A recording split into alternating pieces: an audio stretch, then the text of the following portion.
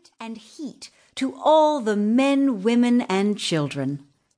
They played games and sang songs all the time. While they played, the birds sang, the bees buzzed, and the butterflies danced. But King Icicle and his companions were gloomy and cold.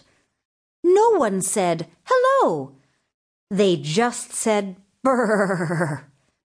They didn't sing songs or play games. They just played ice music, but that made the land even colder. King Icicle's favorite sport was to send storms down to the earth. Winds blew, phew, phew. Lightning crackled, flash, flash. Thunder boomed, crash, crash. Snow fell, shiver, shiver. The people on Earth got so cold that they all turned into snowmen and snow women and snow babies. The birds stopped singing, the animals shivered, and the fish froze in the ponds and rivers. Everyone was very unhappy. When Queen Goldenlight looked down at the earth and saw how cold everyone was, she said, "We must do something." To help the fish, she sent a magic fish. To help the birds, she sent a magic bird. To help the animals, she sent a magic hare. And she gave each of them a ray of endless sunshine to help them in their task. The bird flew around the earth. The hare bounded across the frozen land, and the fish swam bravely through the icy rivers.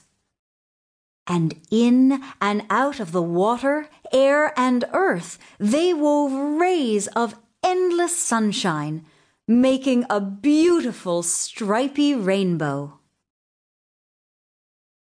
When King Icicle saw the rainbow, he was furious.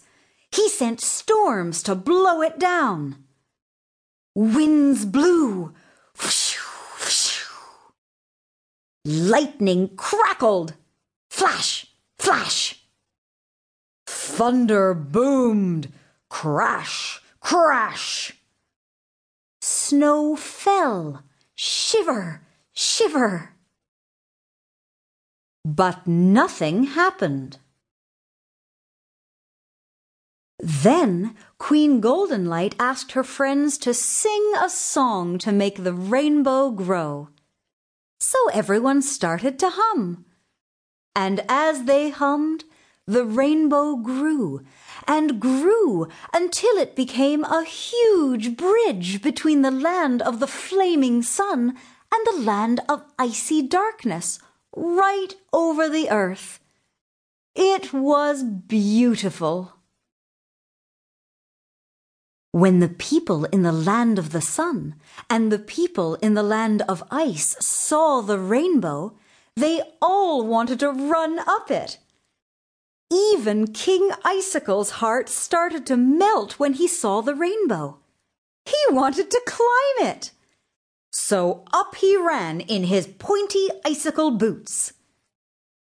As he ran, the boots started to melt, squelch, squelch, squelch. And King Icicle actually laughed. At first, it came out as an icy cackle.